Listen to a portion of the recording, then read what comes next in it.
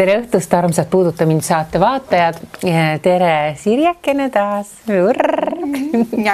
Ja tere Alain Tourier. Kuidas hääldatakse su nime täpselt? Tere. Alain Tourier vist niimoodi ongi. Nagu aga see ei ole ju sinu päris nimi. Ei, päris nimi on minul Aldur Anier. Mul on nüüd meelest ära läinud. Ma olen harjunud rohkem Alaniga, et rõhk on lõpus Alain Tourier. Yes, Alain Delon. Aga alustame siis sinust, kes sa oled? Sul on tore pakike kaasas, mis on lahti arutamata veel märkmed paberil ja siis on käsi varsti kirjutatud täis uskumatult põnevates, ma ei saagi öelda, need ei ole tähed, need ei ole hieroglüfid, need on märgid, mis toimub? Ja, eile ma kirjutasin, kui ma võtsin päikest markeriga endale käe peale miskid asju, millest täna võiks rääkida, sest et ega ma täpselt ei teadnud, et miks mind siia kutsuti, mis on see huvitav osa, millest minuga tahetakse kõneleda, mis temaatikad on, mitte midagi ei ole nagu praegu teada, kõik spontaanselt lihtsalt tuleb, eks ole. Ja see on mulle natukene uus asi ja siis ma kirjutasin üles mingid märkmed, aga mõni on siin tõesti maavälises keeles, mingid sümbolid, mida ma ise lugeda ei oska. Näitab pigem sinna kaamera poole ja vaata see kaamera võtab sind. Et ütleme, et tegemist on konkreetselt hullu inimesega, aga muidu lihtsalt läheb meelest ära, eks ju. Okei, aga sul tuleb nagu mingi info kuskilt ja siis need on ja siis sa lihtsalt see, mida käsi teeb, seda sa nagu kirjutad siis või? Mul oli niimoodi ka, et kui ma kodus olin, siis tegelikult täitsa hulluks minnes, mul olid seinad kõik täis igasuguseid erinevaid mingeid sümboleid. Ma ei tea, kas nad on hieroglüfid või on nad miskid sellised meie tähestiku moodi või siia kuskile kanti sattuvad tähed, aga jah, selliseid sümboleid on mul terve sein oli täis. Kas ema viis sind arsti juurde ka või? Ema. Või keegi? Naine. Või läksid ise? Naine viis. Naist mul ei ole, ma selles mõttes ma arvan, et seda on väga raske leida, et ma ise ennastki ei talu välja, eks ole, väga palju. Aga kahtlemata sellise tegevusega lõpetab iga inimene hullumajas. Et parem kui neid asju seal ei räägitud, et koht, kus ma neid räägin, on mul Facebookis ainult, et oma sarnaselt mõtlevatele inimestele, kes siis saavad aru, et siis ma väga pean pingutama, et nagu sõnadesse panna seda kremplit, mis mu peas siis toimub, sest et nagu see, kuidas mina mõtlen, on absoluutselt väga erinev lihtsast inimesest, kes on süsteemis siis nagu sees, kes käib tööl, kellel on haridus, kellel on pere, lapsed, abielu, no kõik see minule näiteks ei kehti ükski normaalsus. Ma ei ole abielus, ma ei suutnud kooli lõpuni käia. Ma ei tea, mul ei ole nagu ühtegi normaalset asja, mis mulle kehtiks. Millest ma üldse rääkisin? Jaa, aga selle peale inimesed kohe küsivad, et aga kuidas sa hakkama igapäevaselt saad? Ma saan väga hästi hakkama selles mõttes, et jutt käib materiaalsest poolest. Sellega on jumal okei, selles mõttes, et mis huvitab? No kus sa oma leiva ja piima saad? Leiva ja piima poest. Et kodu mul olemas, kui see on see küsimus. Mul on 3 korterit alles, nüüd ma läksin lahku. Mul on nüüd vaba. 3 korterit on mul ikkagi alles. Auto mul oli, selle ma kinkisin võõral inimesele ära Facebookis. Täitsa suvalisele inimesele andsin ära. Ja siis tegin nagu tiibetlased teevad neid liivamaale. Et teed valmis, näed vaeva ja siis kustutad selle kõik lihtsalt ära. See on lahti laskmine ja ma tegin seda oma elu peal läbi, sest kui ma kirjutan midagi, siis ei taha ju kirjutada selliseid asju, mida sa ise ei tee. Kirjutada, soovitad, õpetad ja siis ise nagu ei käitu nii, et tegin ära selle ja olengi jõudnud sellesse punkti, kus nüüd ongi nagu uus värske algus ja täie rauaga 100% on uus minemine, aga materiaalne pool sellega on korras, et kodu 3 korterit jäi, autot veel pole, sest ma tahan osta CLS-klassi Mersut ja merevaatega maja mere äärde. Naised, siin on vaba mees. Juhei! Aga miks sa siia maa peal oled üldse tulnud, et sul peab olema mingi missioon, sul peab olema mingi asi, ega sa niisama siia ei ole potsatanud? Ja, see on hea küsimus, miks ma siia tulin, seda ma ei tea, aga ma mõtlen, miks ma nii kaua aega raiskasin, et aru sellest saada, ehk siis ma mäletan mu esimene mälestus elust. Mis teil oli esimene mälestus elust? Kõige esimene, mida mäletate, kui teie teadvus hakkas nägema, et ma elan kellelgi mingit mälestusi. Kõige esimene. No ma mäletan kindlasti oma mingit puud, mingit lille, murtud südameid mäletan aknal, siis mäletan oma sünnipäeva, no ja nii edasi ja nii edasi. Puud. Ja puu. lilled. Kui vana see võis olla? Võt ei oska öelda, imeväike kindlasti. No, ma ei oska öelda vana, millal esimesed tulevad. Nagu. Mina beebina küll midagi ei mäleta, et ma seda nagu ei mäleta, et ma oleks nagu lapse vankris olnud. Ei, seda ei mäleta keegi. Aga ma arvan, mingi 2 aastaselt ma ikkagi mäletan, mul on täiesti konkreetne mälupilt, kuidas ma seisan mingis kakerdan mingis koridoris ja kakkan põrandale. Selline mälestus või? Ma sul on lilled, eks ole. Ja mul on lilled aknal ja üks imeilus puu ja siis mul on tort, mis mulle toodi. Mul oli väike, me pidasime sünnipäevas, mul oli lemmiktort, oli siilitort vanasti tehti. Seda siilitorti mäleta. Jaa, seda ma mõistan. Minul oli marmelaadi karp käes, lahtised need suured vanad Soomest toodud Fatseri marmelaadid. Mul on terve karp käes ja mina olen põõsas. Ma olin kusagilt jooksu pannud, kusagile jooksnud nende kommidega ja sain aru, et see oli mu esimene mälestus või nagu teadvus ärkas, et ma sain midagi kätte, see on minu oma, ma põgenesin ära, ma olen põõsas, keegi teine ei saa vaata. See oli nagu selline esimene iseloomujoon või nagu teadvus ärkas, et ma saan juhtida seda, mis minuga toimub siin ümber, ma saan valida, ma saan otsustada. Võib-olla see on just kõige parem mõte selles mõttes, et ma võtan kommid endale, lähen kuskile, aga ega ma ei teadnud kellegiga ka arvestada. Nagu ma ei saanud sellest aru, nüüd ma olen õppinud seda. Et miks ma seda küsisin, oli see, et kui see oli nagu esimene mälestus, mis sul tekib, on üldiselt ikkagi mitte just nagu koridori kakamine, aga näiteks sul olid puud ja lilled, mul oli põõsas ja kõik selline nagu see miljöö või esteetiline osa on esimene mälestus ja mis käsi trigerib sellega, alati on nagu see esteetiline pool tuleb mingist looduselemendist, et seda ma tahtsingi rääkida, et kui inimene sünnib siia, et see küsimuse jätkuks, et miks ma siia sündisin, on sellepärast, et me kõik sündisime siia nüüd tegema sellist testi, et kui me tahame päris inimeseks saada, siis me peame selle kehastusega oma hinge arendama ja kohe räägingi sellest, et kus see kõik algab, see hakkab nii. Mõni kardab, et järgmises elus me võib-olla sünnime kärbsena või miski delfiin või mis iganes. Me oleme, delfiini kohta nüüd ma ei ütle praegu midagi, aga ära näpi mikrofoni. Unustasin ära, et see siin on. Me oleme kõik olnud kärbsed või sääsed või mis kõik iganes keegi. Ei ole olnud kärbsed, ahvid ega sääsed. On, kõik on olnud. Sina olid parm. Sina võib-olla olnud kärbes, aga midagi muud. Aga mõte on see, et igasugused putukalised, võib-olla mesilane niimoodi, faunalised ja haldjad, et need kehastused olid need kehastused, kus me saime siis hingele sellise hald ja esteetilise, kus ma ütlen, tunnetuse. See jääb meile hinge sisse. Kui sa oled mesilane, me praegu ei kujuta ette, me vaatame mööda võib-olla mesilastest, mulle räigelt meeldivad mesilased, ma räägin kohe sellest summ-summ-summist, et me vaatame mööda, milline imeline maailm tegelikult võib olla mesilasel, kui ta neid käib ühe õie pealt teisele, me vaatame, et ta on putukas, ta on nagu arukas, aga me ei tea, mida ta tunneb, aga tegelikult ma mäletan, mida me tundsime. Mina mäletan seda ja see on selline ilus, haldjalik tunnetus, kõik see need lilled ja need, kõik on nii palju suurem, sa oled nii väike.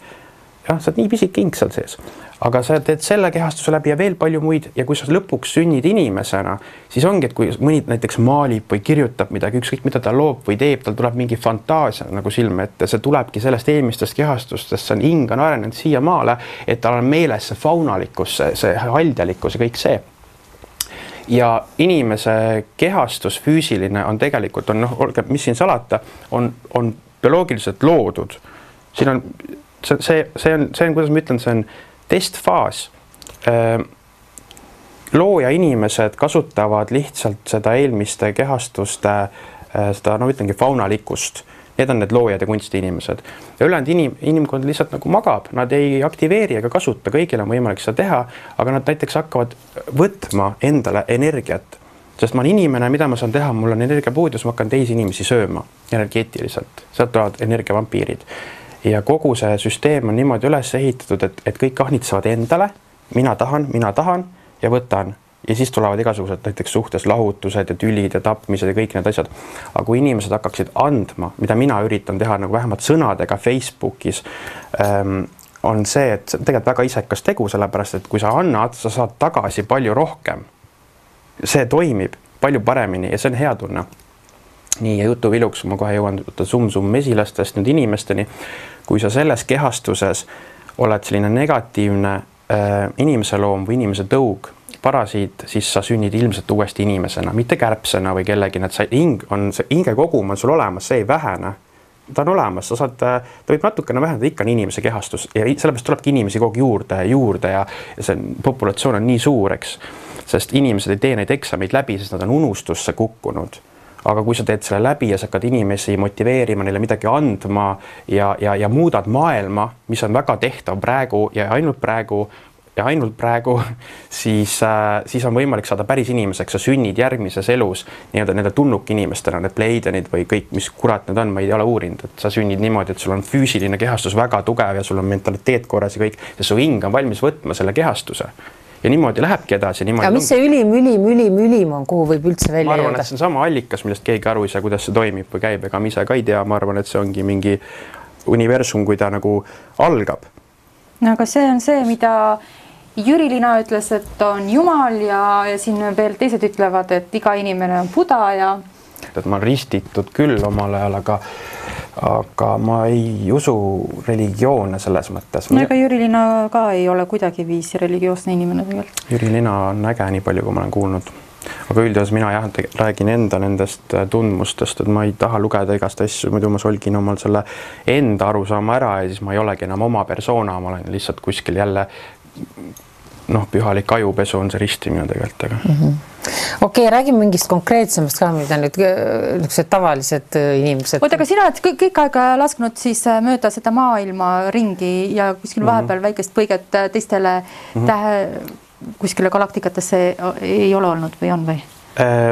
Oota, ma küsi uuesti, et kas galaktikatesse... No ühesõnaga, et elu järel ainult maa peal või on mingi põige ka mujal? Elu maa peal ilmselt kestab täpselt, jah, ma ütlengi, on selline nagu luup jäänud, et sa jäädki siia kehastuma, sest et sa nagu mitte sittagi idee siin lihtsalt oled oma elu ära, käid tööl ära, sünnid see uuesti, sest inimkeha on selline meelega loodud nagu vessel või avatar, mida saab mitu korda kasutada ümbersünniga, aga nagu ma mõtlengi, et kui sa suudad sellest inimkehast parima võtta ja näidata, et sa oled vääriline nagu päris inimeseks saama, siis sa liigud jah edasi, et võib-olla sünnid teisel planeedil või galaktikas või mis see on, me ei tea, vaata kuskil teises kohas. Et nii palju nagu neid putukaid on, need on kõik need värsked uued hinged, mis tulevad uuest sellest universumi tekkest, et universumid on ka niimoodi, et nad ühel hetkel lõppevad, et pakivad ennast tagasi kokku ja siis tuleb uus plahvatus ja on olemas sellised tulnukrasse, kes siis nii-öelda teavad seda, kes suudavad siis enda eluenergiat hoida ja siis, kui see nii-öelda universum tagasi kahaneb, nad on sellest juba väljas, ma ei tea, kuidas, ärge küsige, aga siis tuleb uus universum ja nad siis nagu tulevad meie päikesesüsteemi ja praegu hetkel juhtus sama asi, et on teised nii-öelda need liikuvad lahtised planeedid, mis on siis siia meie tähesüsteemi tulnud, olenemata mida räägitakse, olenemata mida äpiga saab vaadata, me keegi kurat ei tea tegelikult, mis seal on ja see on see fakt. Ja räägin kiiresti ära sum-sum-summist, mida kõik inimesed küsivad, mis tähendab sum-sum-sum, see ei tähenda mitte midagi ja see ongi selle asja mõte. Ja seda ütles mulle mu onu. Ta ütles sum-sum-sum ja mulle jäi külge nagu see, et issand jumal, et inimene on nii vaba ja lahe vaata, et nagu kus ma saaks kuidagi kasutada seda, et inimesi ka nagu tuua välja sellest hallist massist, vehin kätega, vaat ma olen nii hoogu, et see sum-sum-sum on ideaalne selleks, et tule välja sellest, vaata, mis toimub, ole sina ise. Okay. Issand, kui tore. Kuule, lähme mingi teema juurde, millest inimesed ka aru saavad. Me rääkisime siin kaadriväliselt sellest 5G teemast. No mis sellega nüüd siis on? Tuleb või ei tule ja kui me ei taha seda, kas me peame võitlema? Me peaks võitlema ja peame võitlema. Aga kuidas? Ja miks? Ma valin oma sõnu. Vali nüüd. Et pärast ei tule meil mingit kohtukeissi.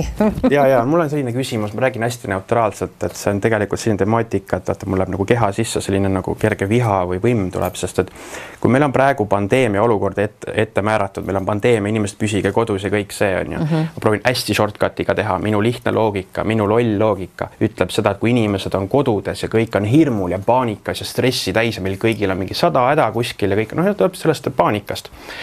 Siis miks on vaja praegu tegeleda massiliselt mingite koledate mastide paigaldamisega ja mitte ainult niisama, vaid just igale poole, tähendab postide külge, korstende külge, terve linn on täis, sadam on täis, Viimsi on täis, ma käisin ja vaatasin, teen pilte, positsioneerin neid igaks juhuks, mine sa tea, vaata, mis värk on. Ja siis öeldakse seda, et aga see on 4G. Mis kuradi vahet sellel on?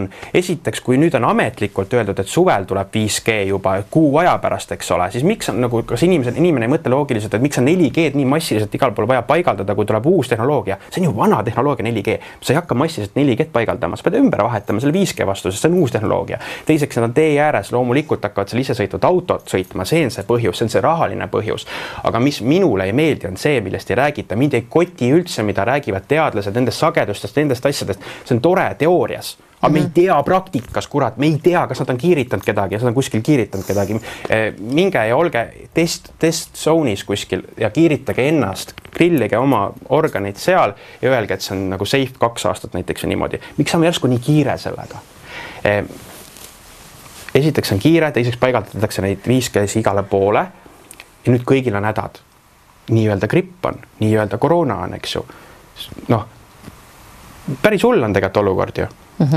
Aga kui ma ütleks niisama, nagu väidaks muinasjutuliselt, et see on kõigest 5G kiirgus ja see on kõigil ja seepärast ongi, kui mõni inimene ei käi kuskil väljas, ta ei nakatu, ta on kuskil kodus olnud ja tuleb situatsioon, kus öeldakse, tal on ka koroona näiteks. Koroonat saab ainult siis, kui sa lähed teed testi, siis on rulett 50-50, lükkavad sulle selle posti sisse, selle, kes teab, mida nad sinna topivad ju? Kes teab? Et ise topivad selle sisse? Ma ei tea. On ju, ma ütlen, kui mina oleksin selline paha, kes tahaks nii teha, tunduks ju lihtne väike mingi asi kiipana, lükkad selle nakstis ja koopasse sisse, ulme, eks ole. Sa tahad öelda, et meid salaja kiibistatakse või? Mina ei tea, ma ei tea, huvitav on ju. Ja miks nad võtsid praegu, ütlesid, et nad tegid mingi valikgrupi, mingi 2000 inimest, kellele antakse võimalus jutumärkides, ma ütlen praegu, ennast testida on ju. Tegelikult nad tahavad mulle kiibi panna nii. Ma mõtlen seda ka, et näiteks, et haiglates olukord. Mina ei julge haiglasse minna. Kas sealt haiglast tuleb inimene tervena välja või? Ma ei tea jällegi, vaata. Et ja haiglas ka kiibistatakse meid? Kes teab? Võib-olla ei kiibistata, võib-olla on lihtsalt niimoodi, et kui sa lähed haiglasse ja tehaksegi sind haigeks. Ma ei ütle, et see nii on, aga ma ei usalda. Mina isiklikult ei usalda. Ja sellepärast ma pean ise ennast hoidma tervena. Immuunsust, aga vaat immuunsus ongi, et see 5G kiirgus, minu väide on see, et see, mis iganes see kiirgusradiatsioon on rünnak immuunsusele. Ja kui immuunsus on nõrk, siis võib absoluutselt igasugused haigusi tekkida siin südames või peas või alaseljas või neid. Aga mis siis enam, siis me sureme kõik maha ja ongi rahu maa peal? Ei sure, sest et... Või mutanteerume? Mutanteerume, jah. Seepärast ongi nii-öelda mutanteerunud, koroona öeldakse ka, et kuskil liiklevad väidetavalt, eks ju. Aga ei, no inimese immuunsus hakkab töötama vastu. Ja kiire väike fakt ka, ma ei taha ulmeliseks muutuda, aga et hallid tulnukad on maailma valitsused üle võtnud. Hallid tulnukad, nad ei ole surnud, nad ei suregi. Aga ega meid ja hallidest tulnukatest esimest korda kuulen hallist tulnukatest. Jah, meil on nii vähe aega, lühidalt ma olen ise näinud halle tulnukaid väiksena, vaime olen ka, ufos olen ka näinud lendamas, täielik siuke vaimuhaige jackpot on. On sul diagnoos ka? Absoluutselt.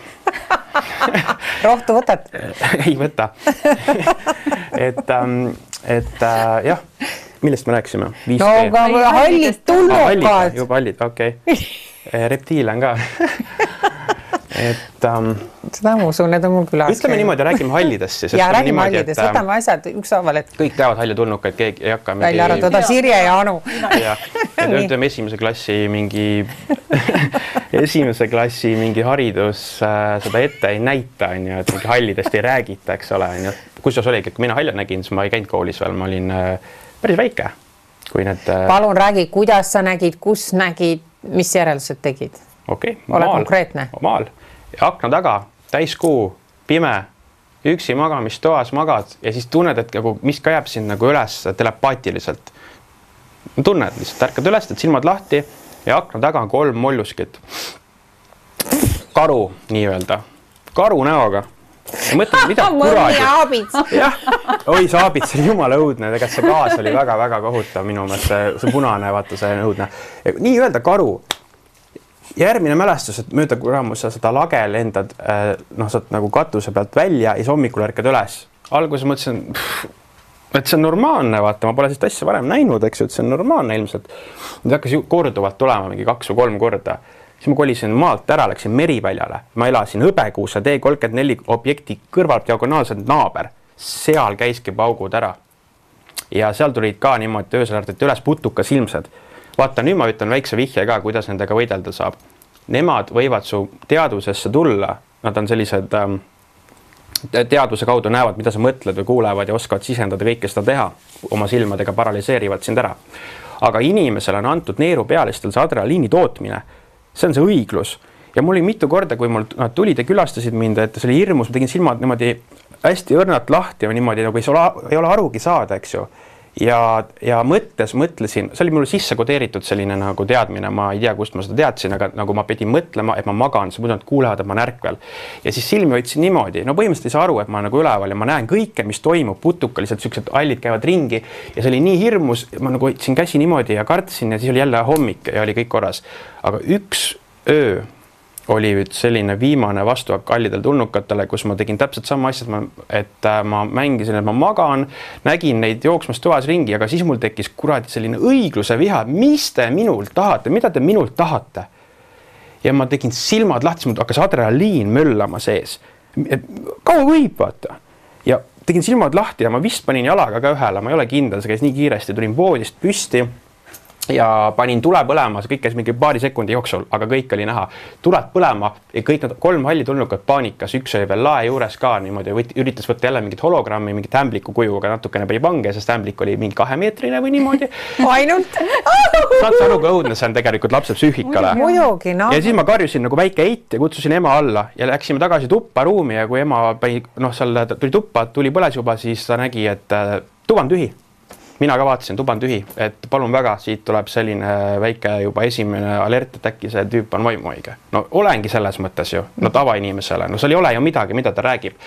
Aga nägemus ise oli päris ja pärast ma mõtlesin tükk aega, et mis värk oli. See oli tegelikult mitte REM-unis, ma olen juba üleval, aga see oli, nad on dimensioonide vahelised mingisugused rändajad. Et sa nagu näed neid teises sageduses. Ma ei tea, kuidas see täpselt toimib, aga mul jäi selline mulje.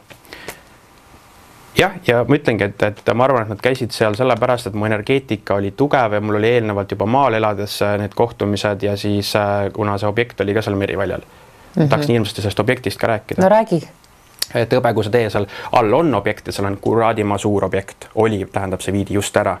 No millal just siis? Maa alla tunnelid väidetavalt ja suured tunnelid, kõik seal merivälja all.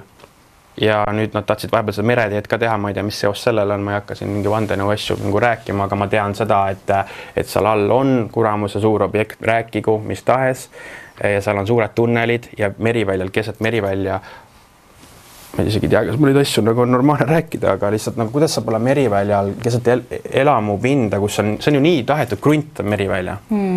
Miks seal keset maju on üks nii suur tühi ala, mis on riigi ala ja kus on loll väike maja ja siit kanti õhksuspumpe, mingisugune, mis on see telekomi mingi maja on seal. Miks just seal, miks on nii palju ruumi ära võetud ja suur lagendik ja see krunt maksab ju sitaks meriväljal. Miks nad just sinna valisid majade ümber selle? See on nii kahtlane koht seal. Seal on suured aiad ees ja sinna ei tohi minna ja meil on Eestis samasugune koht, kuhu nagu kriipi sealt ümbert käia. Nõukaajal muuseas, ma ei mäleta, kas oli Igor Volke, kes mulle rääkis seda, et nõukaajal, kui seda uuriti, vaata, kõik need, kes uurisid, need kuidagi panid kiiresti kõrvad peale. Jah, panid ja palju muid asju oli veel, aga kui loogiline on see, et sa pead ju ära selle klattima selle looses inimesi paanikasse ajada, sest ongi, sa ei saa seal enam kaevata, sellepärast oligi see telekomi maja on kaugemal ja sealt alt ehitati tunnelid ja tunnel läheb vana raudteejaama alt väidetavalt. Ja sealt on väga lihtne teha kõike sinna majani välja. See maja, kus see nii-öelda on, see seisab täpselt samasuguse vanana, nagu ta on kogu aeg Vene ajast saadik olnud. Seal toimub mingi tegevus, seal on kogu aeg on käru püsti, kui sa Google Mapsi pealt vaatad, liiva täis ja värki, kogu aeg nagu mingi töö käikse, kunagi midagi ei juhtu ega muutu. Väga huvitav. Et seal on midagi väga imelikku käimas meriväljal, minu hinnangul. Sa poiss, õnneks ma ei tea seda merivälja kanti, sina nagu noogutad kogu aeg kaasa, sa tead ka seda. No ma olen nagu lugenud neid lugusid sellest Hõbekuse tee.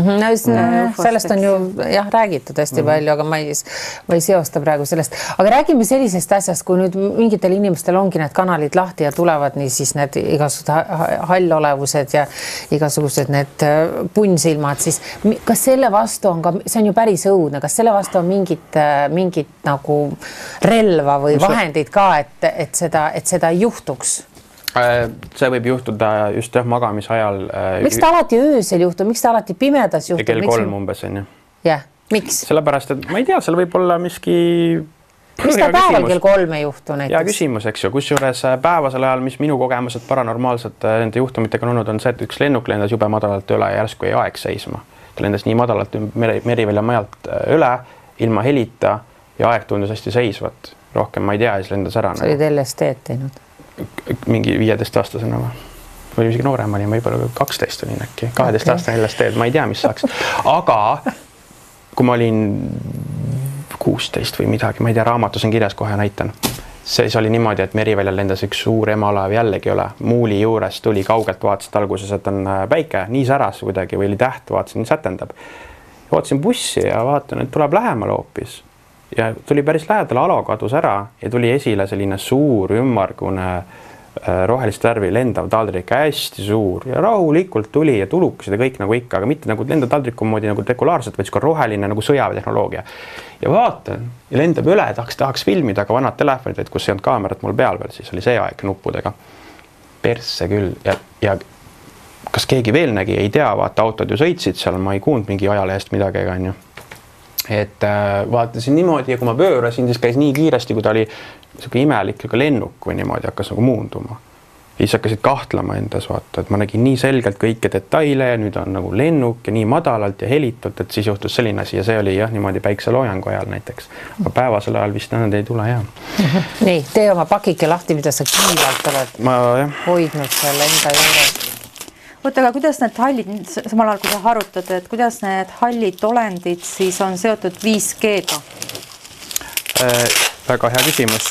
Mul pole õrna aimugi, aga mul hinnang on see, et kuna planeedid lähevad ritta praegu, nii-öelda 5D ärkamine teadvuses, siis hallid või nagu see valitsus üritab selle 5G-ga, nii tore nimi, tegelikult ei ole 5G, ta on midagi 250G võib-olla, üritavad seda ärkamist peatada. Sest inimesed praegu hakkavad tegelikult tervenema, kõik need valud, mida paljud tunnevad, on rakkude uuenemine, inimesed väljutavad kemikaale, toksiine, metalle ja nad hakkavad, me võiksime elada 600-700 aastat praegu, te kõik võiksite, see on väga hea välja. Ma juba elan. No ja, aga vaata, nüüd on see koht, kus tuleb 5G mängu. 5G on selle jaoks, et seda ei juhtuks, et rakud oleksid haiged, immuunsus oleks nõrk ja stress oleks peal. Ja siis on see, et inimesed ikkagi umbes elavad ka mingi 90-100 aastat, see on nagu tasakaalu hoidmine. Aga ma arvan, et me saame sellest välja tulla, et hallid on sellega seotud, et nad tahavad 5G-ga nagu pidurdada. Sellepärast ongi igal pool üle maailma tahetakse katta see, sest tekib võrgustik selle all olev organism on kontrollitav, nagu harp kontrollib väidetavalt ilma, siis kontrollitakse inimesi. Ja üleüldse süsteem on vale, näiteks kui ma räägin nagu Bill Gatesist, et tema tegi selle Microsofti, mis muutis tervet maailma. Süsteem oli vigane, sest miks on viirusetõrjed tehtud? Seepärast, et viirused on seal süsteemis.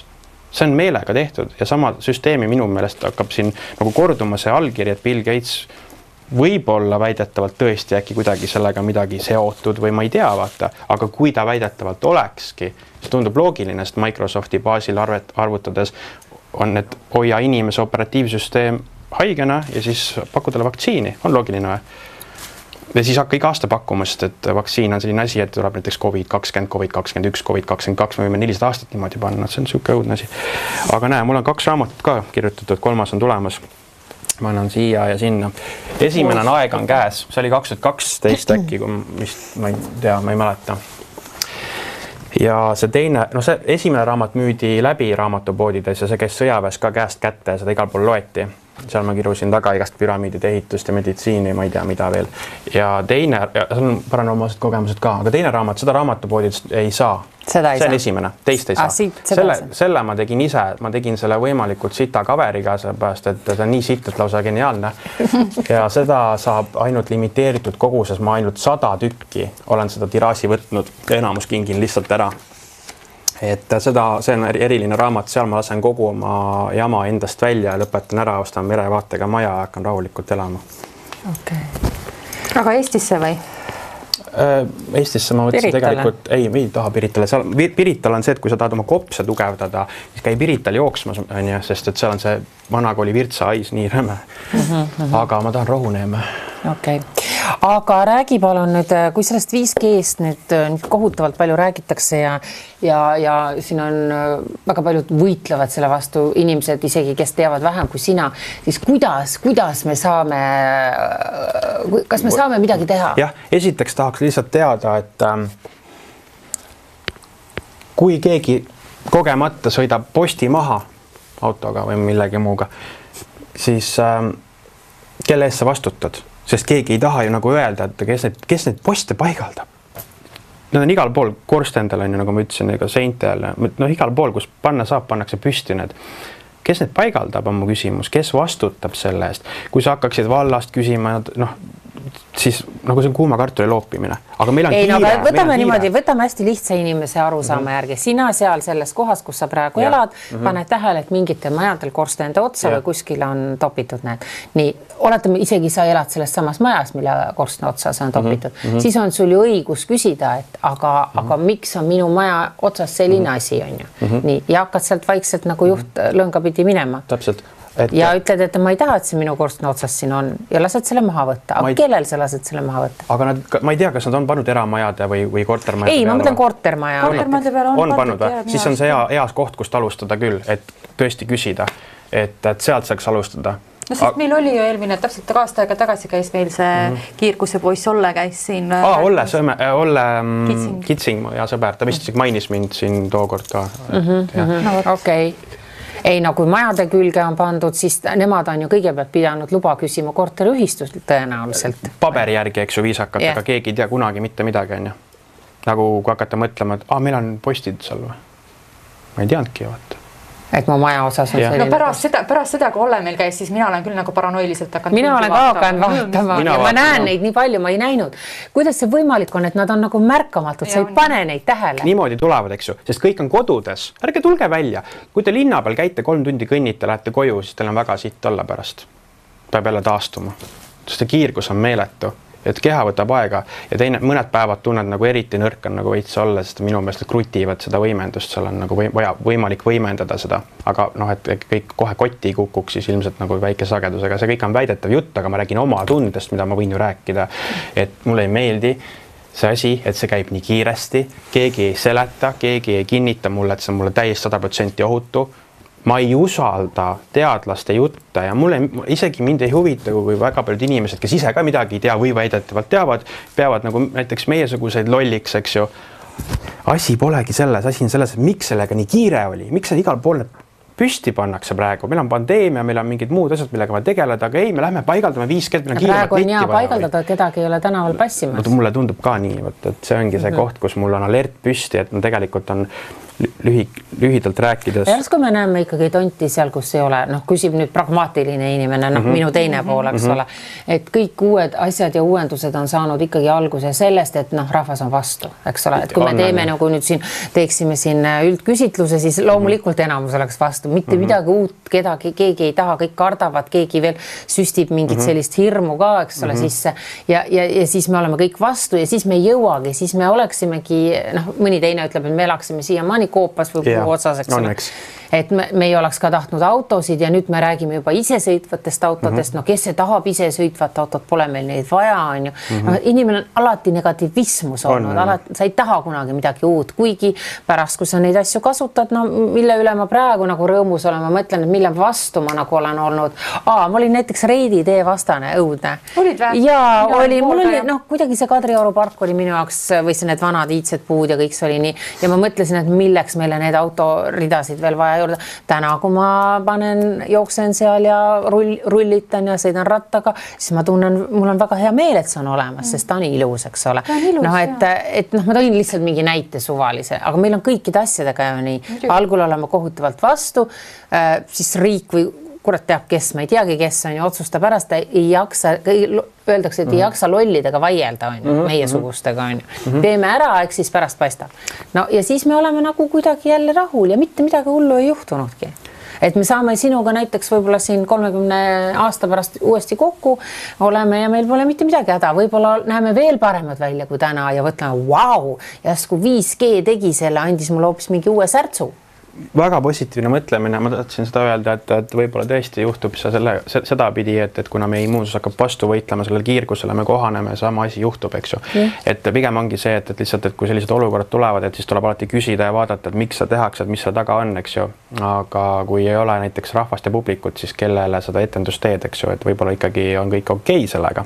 Aga see, et see nagu see alert on püsti, et kui on meil suur pandeemia ja meil on palju tähtsamad asju, siis miks nüüd see niuke paigaldamine käib praegu, eks ju, et see on see nagu punane koht, peab jälgima, muidu vaatad see teemad, elektrooniline holokaust tundub mingil määral see olevat, see võib-olla on kõik okei. Nii või naapidi meid tahetakse kõik, me jõuame ikka selle kiibistamisele. Nagunii see tuleb, ma ei taha, ma ei viitsi, tead, ma vahel isegi mõtlen, ma ei viitsi enam mingit raha ja mingeid asju kasutada. Ma tahaks, et kõik oleks see, et läbi minu silma piiks, piiks. Ma isegi seda piiksu pole vaja, mingi silma skännimine ongi korras ja kõik asjad. Siis, kus iga kord silma vaatad, kellelegi läheb raha maha. Ja siis ei ole neid passe, dokumente, PIN-koode, kogu seda kremplit ja jama. Ma arvan, et see ka 30 aasta pärast on täielik. Me naerame, täpselt nagu meie naerame võib-olla meie vanavanemate peale täna, et issand jumal, kuidas nad said ilma internetita elada üldse. Et siis me oleme nagu jälle jee. See on hea.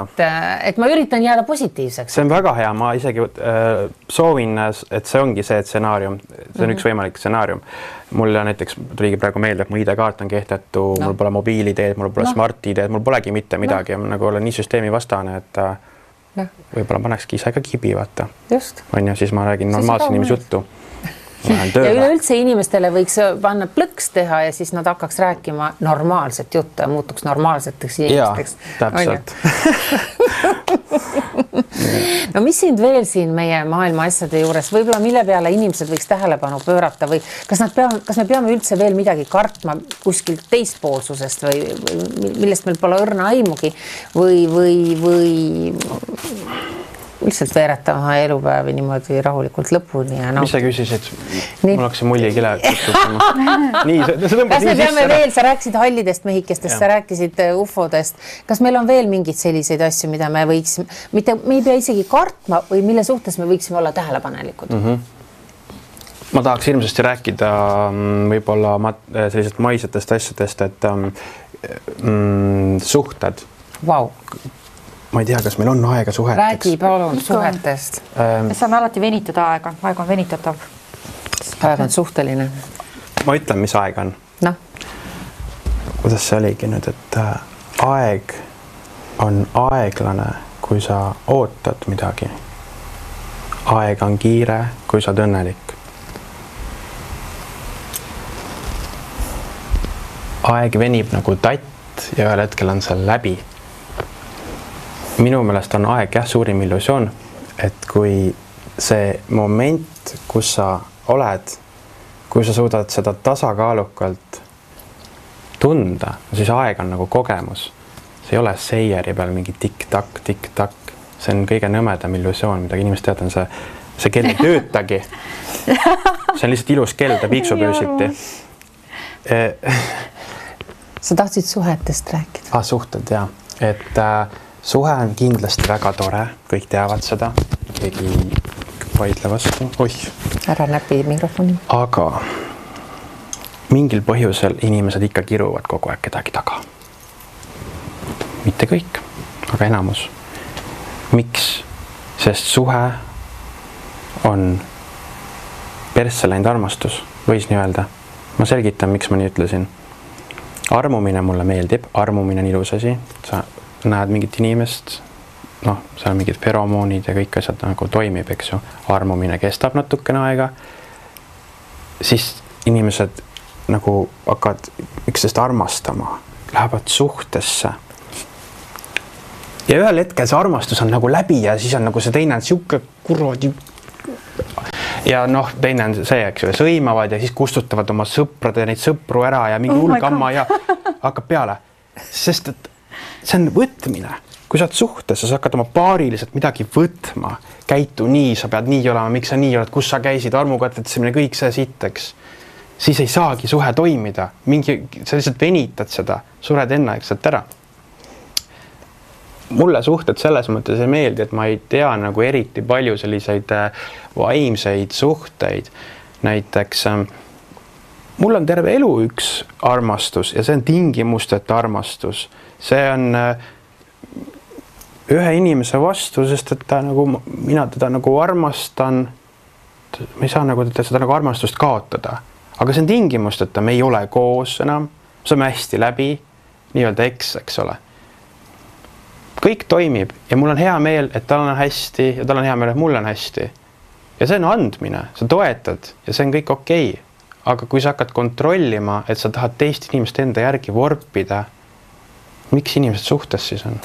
Miks sealt välja ei tule nii? See on kohutav. See on igavikuline küsimus, me ei saa sellele kunagi. Inimesed ei oska ei koos ega üksi.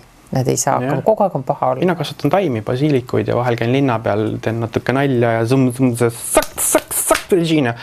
teen lollusi, eks ju. Kingin mõne lille kusagile niimoodi ja siis... Aga kõle lähme siis puht isiklikuks, et kui sa olid suhtes, mis on nüüd tänaseks läbi kahjuks saanud, kas sa ise ei olnud armukade ja kontrolliv? Sa räägid? Ei olnud. Ma olin arvestanud, suhte algusest peale oli kõik tülid tehtud. Kohe tehtud. Ja pärast seda oli lihtsalt kirg ja siis tuli kodu ehitamine hästi hea tegevus, käid pauohvis, võtad väikse kohvi, käid, vaatad ringi seal, tead, see on nagu nii terapeudiline see pauohv. Reklaam, paluks meile raha kütta praegu. Aga ma tahan ka midagi sellest. Mõne parketi, vaata. Aga igatahes et midagi ehitad või lood või teed, siis see annab sulle paar aastat ikka suhtele juurde. Ja siis, kui see on ka läbi ja kodud ja asjad on tehtud ja mõtled, et mis nüüd järgmiseks on. Lapsed, lapsi tegite? Ei teinud, sellepärast, et kõik ütlesid, et lapsi saa planeerida, ma olin nagu... Seksisite üldse või seksisite? Kogu aeg. Okay. Miks mitte? Hea oli. Aga et ei ole ju probleem ju välja võtta mehel. Ma nüüd otseselt ei tea neid Epkersini, neid liine ja asju, kuidas need pole saadet vaadanud on. Aga mina ütlen seda, et mis probleem on mehel välja võtta. Miks ta peab rasestama naise või miks peab naine võtma mingit tablette või ma ei tea neid asju, ma olen kuulnud. Et ei pea rasestama. Ja sellega seoses ma mõttes Vessi ei lähe, mis sa küsisid, et... ma mõtlen, et siin sa ise tegelikult, ma küsime ja me vastame, et mis on isegi hea suhte saladus on ju see, et tegelege kogu aeg millegiga. Sa rääkisid, käisite ehitusmaterjalide poes, ehitasite kodu, tegite seda, istutasite võib-olla lilli, sättisite kõik korda, aga see sai ühel hetkel otsa. See sai otsa, jah. Mina suhteterapeudi ja nõustaja, nüüd ma muutusin selliseks, jõudsime nagu kummit just ma ei tea kuhu. Miks te ei reisinud? Miks te ei matkanud? Miks te ei teinud selliseid muid asju? Hea küsimus. Mina olin see, kes ei tahtnud reisimas käia, sellepärast, et mul olid hirmud selles mõttes, ma ise kirjutasin seinale igasuguseid hirme väljendasin. Mul oli väga suur depressioon tegelikult, sellest räägib teinekord, sest praegu ma olen sellest üle saanud ja nagu siis ei ole oluline hetkel. Seda kõik lugenud juba teavad, vaata. Et depressioon oli selle asja nimi ja see on ka põhjus, miks ma lahku läksin, sest mina ise tegelikult sattusin depressiooni ja see ei ole teisel inimesel üldse kerge. Ja nüüd ma olen sellest välja saanud ja siis tegelen ja panen inimestele sellist positiivset lootust ja rõõmu ja elu tärkamist seal Facebookis ringlema, et teen seda. Tähendab ühesõnaga minu selline isiksus või kes ma olen, minu see imelik jutt ja minu see olemine, see kõik on tingitud milleski. Ma olen elanud üle miskid vaimsed asjad ja see on nagu varpinud mind selliseks. Aga eks mul on kaks suurt asja, üks on süda ja teine on midagi muud. No mis on suur süda ja suur... Siganes. Okei. Ühesõnaga, meie saatekena hakkab siin lõpu poole veerema. No ütle inimestel, kellel tekkis sinu vastu huvi, siis millest sinuga rääkida, kuidas sinuga ühenduda, kust seda materjali leida ja suhtled sa absoluutselt kõikide inimestega, kes näiteks, kellel oleks mingeid selliseid igavikulisi küsimusi sulle. Ja, ma arvan, et minu selline nagu On sul järsku mingi salaring või sinine lootus, see sinine lootus, salaring ja sinine lootus, sinna saavad sellised ärganud inimesed, kes saavad aru, et vaimsuse seis on selles, et sa oled ainult äärmuses, vaata, et kõik on nagu nii, vaata, eks ju, sest et mina ei suuda äärmuses olla, ma proovin ikkagi tasakaalus olla, selleks on vaja natukene pimedust ja natukene valgust, vahepeal käid pimeduses ära, sest et sa saad aru, kui tänulik sa oled selle hea, no mis sul oli hästi, et ma olen väga tänulik sellele, kui seda ei oleks, siis ma ei teaks, vaata, ma just kogu aeg on hea olla, lillala, ma ei oska niimoodi. Sellepärast ongi vahepeal ma kirjutan paranormaalseid asju, siis vahepeal kirjutan mingid spirituaalseid asju. Ma arvan, et õige vaimsus võikski olla selline, et sa ei pelga rääkida seksist ja et samas sa oled siuke nagu heatahtlik ja kõike ja jälle läks meelest ära, sinine lootus või? Sinine lootus on imearmas. aga kui inimene tahab Sinise lootuses... Ta ei saa niimoodi. Ta saab ainult siis, kui ta ise on selleks valmis. Kuidas ma seda teisiti oskan seletada, et...